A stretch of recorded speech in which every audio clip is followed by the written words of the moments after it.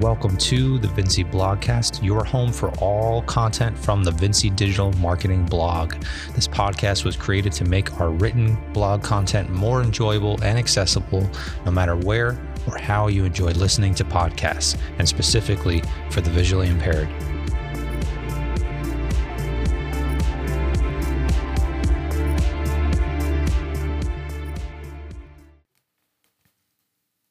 Hey everyone, welcome to episode 43 of the Vinci Blogcast. I'm your host and author of the content, Jerry Vinci.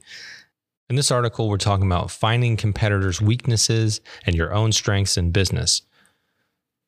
So if you've ever done a SWOT analysis or heard of a SWOT analysis, it's essentially you're looking at your strengths, your weaknesses, your opportunities, and your threats. That's where the acronym SWOT comes from: strengths, weaknesses, opportunities, threats.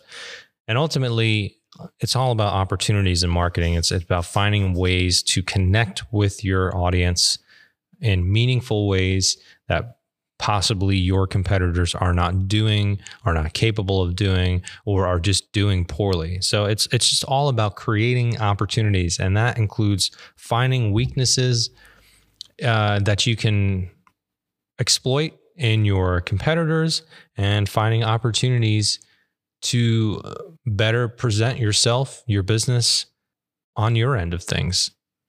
So we're going to talk specifically today about your competitors' weaknesses and how that will enhance your own strengths in your business. Let's get into the content. Business is about competition. The entire idea of a capitalist society revolves around the fact that businesses compete with each other to offer similar goods or services. Within this process, competition improves quality and lowers price for consumers.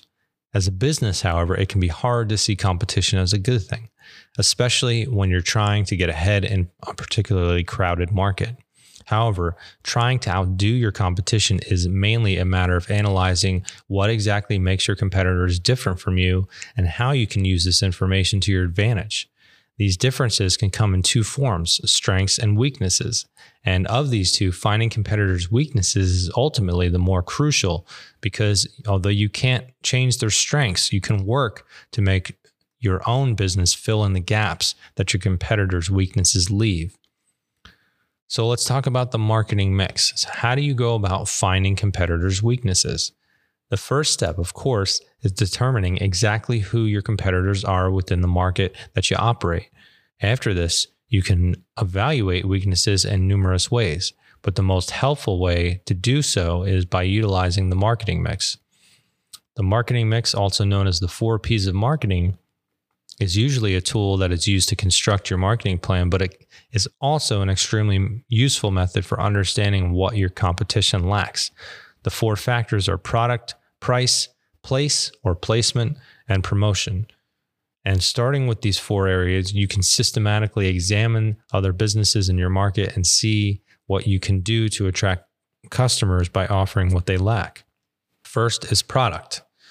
Your business exists to offer a product or service, and your competitors are there to offer the same or a similar product or service. The first step in analyzing weaknesses is to seeing if competitors have any issues with their product, because your business can then move to improve this and thus attract more customers. Weaknesses in the competitor's product can come in many forms. Is their product of poorer quality? Does it break apart faster or taste worse or not work as effectively as it should? Perhaps there's only one aspect that is lacking. For example, a business selling air fresheners may have the perfect scent and quality, but the actual product is much too bulky and is causing customer dissatisfaction. Similarly, if you offer a service instead of a product, you can see if your competitors deliver that service poorly or do it well, but in a very time-consuming process. If you're a web-based business, perhaps other sites don't have enough information or are poorly laid out. Depending on what you offer, you can find the fatal flaw in the other business's products, whether it's an overall impression or a specific aspect. The clearest way to find competitors' weaknesses is simply by talking to customers that purchase from them and getting their opinions on what these businesses are missing. You can ask your own customers if they have purchased from other businesses, and if so, what made them switch over to your business. You can also get information straight from your competitors by analyzing their products and comparing them to your own.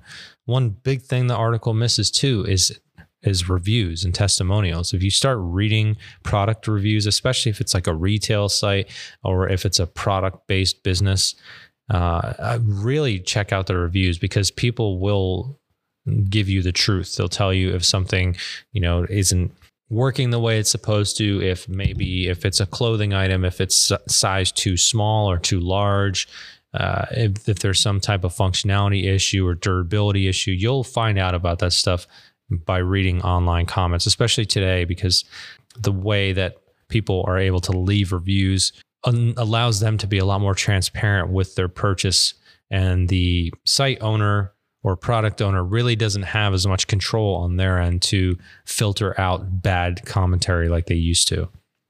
So the second P is for price. Pricing is slightly more straightforward than product because it only comes in two varieties. It's either too high or too low. When it comes to competition, a competitor's weakness is usually that their prices are too high, in which cases you know how low you need to keep your prices in order to compete. You can more closely analyze the effect that price has on their customer retention by taking a look at your competitor's market share, which measures how much of the total market revenue they're bringing in. If their higher prices are causing them to lose revenue, that's a weakness, one that you can use to understand how to attract customers to your business. I also think pricing on the other side of the coin can be a challenge too. If you price too low, you may lose business because people might start to question the quality of the product that you offer. When you look at, for example, a TV from Sony, they may charge $2,000 to $3,000 for a TV that an off-brand like TCL or something like that might charge $600 to $800, and you start wondering, why is this one TV 2 to 3 times as much as the other one? Is there something wrong with it? But maybe it's just manufactured differently, and they're able to cut a lot of the corners to save time and money. The other key component about price too is you have to think about value. So there's the price of the product, but there's the value that it brings. And value is somewhat of an intangible item, but it also is factored into the price. So for example, again, if I'm buying a Sony TV at $3,000, I'm going to expect there to be more value in that product than paying $600 to $800. Even if the technology is the same, I'm just expecting something that one product will bring me more value than the cheaper option. So there's value, there's price, and there's pricing too high, and there's also pricing too low. So keep that in mind. The next would be place or placement. So location is oftentimes just as important as product or price when it comes to winning over customers, because you can't always expect your customers to search you out. Instead, you need to make yourself known as a business. When it comes to competitor analysis, take a look at your competition's placement of their business and the physical and digital aspects that make this a helpful environment for customers. In a physical location such as a store, look at the surroundings. What is the neighborhood like? Is it near any major freeways or intersections? Are there other competitors nearby? Is the nature of the business suited to the location? The nature of the business is key to the location. A luxury car dealership would most likely be placed in a more affluent area in order to appeal specifically to that market segment. If there are any indications that your competition may have their storefront in a remote area where there aren't many customers, or near an undesirable aspect such as a landfill that discourages customers from visiting, you can see this as a weakness and work to avoid this in your own business. Furthermore, analyze your competitor's physical presence in terms of the environment they offer for customers. A dental office should be clean and inviting. If it's not, that's a weakness. The building for any business should not be run down or in disrepair, as that discourages patrons from coming there. If your competitor's store is in disarray, that's a weakness. Online placement can be more difficult to determine, but ultimately analyze it the same way as you do a physical location. Is the website theme relevant to the nature of the product sold? Is the website sleek and clean, or is it cluttered with the most crucial information hard to find?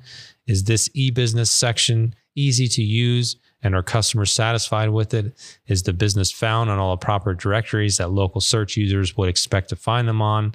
All of these questions can be answered to see if the competition's website is its weakness instead of physical place. So it's not just about the website too. It could be about social media.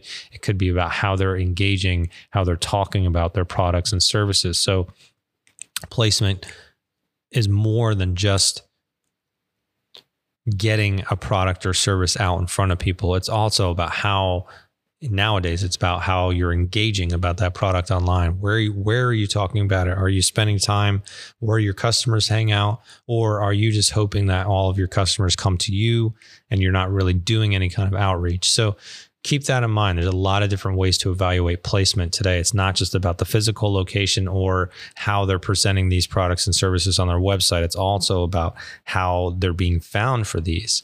What marketing strategies are they using to be found? And the last P is for promotion. So promotion is what most people picture when they think about competition, because ultimately how well your business does is a function of how well you promote to customers. Not always true.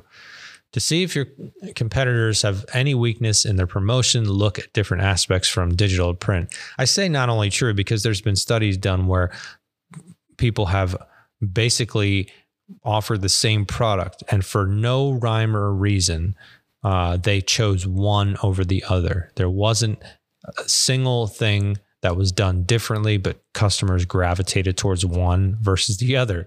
Maybe it was the person selling it or the website domain, or maybe just one word or one color or something that just made them more attracted to one versus the other. So first, look at where they're promoting. So are they taking advantage of social media outlets such as Facebook and Twitter? Are they placing their banners or advertisements on relevant sites? For print promotion, are they using sources relevant to their target market, including magazines and newspapers? There's also out-of-the-box promotion. Are they present at community events? Do they send representatives out to promote their product outside of the immediate vicinity? Next, look at the quality of promotion being used, as this impacts customers just as much as where that promotion is found. Read through the flyers, advertisements, or online promotions that your competitors offer. Are they too wordy? Do they not offer enough special deals or sales? Are they poorly designed? These are all weaknesses as well, and you can keep them in mind so that you can improve your own advertising. Often the way that your competitors portray themselves or their positioning within their target market is one aspect of their promotion that's hard to measure. It may be that customers see the business as not very involved in the community, which can hurt sales. Or it could be that the customers see the business as dry and unoriginal, while other businesses, such as your own, may make use of clever advertising and more down-to-earth language. Try to understand how your competitors position themselves and how that might be a weakness in their promotion. So what does this mean for your business? So all of this analysis has you thinking, but what about your own weaknesses? Every business has them. And of course, it's important to understand what they are and do your best to improve. However, sometimes the things that you may see as weaknesses or your business are actually strengths that you can use to your advantage. For example, consider the commonly seen weakness of size. What can you do if you're a small business and are competing with large conglomerates? However, small size can actually be a strength if you play your cards right. Many customers prefer the emphasis on quality service and personal relationships that small businesses offer. They also prefer working with local vendors. I know here where we live in Central California, Monterey County, it's all about small business and it's all about working hand in hand with people in your community. So use that to your advantage. Ultimately, making your weakness into strengths isn't just about outdoing your competition. It's about shifting the playing field altogether. When you truly understand what customers want and how your own business may factor into that through something that's generally perceived as a weakness, you can make your competitors work to keep up with you instead of the other way around. Try to make the most of what you have, and you may be surprised at what you discover. Identify your target audiences, and just who you're competing against can be challenging. We can help take your internet marketing to the next level and help your business achieve long-lasting marketing results. If you'd like to learn more about how we can help, please schedule an assessment with me today and we can talk all about your marketing needs in detail.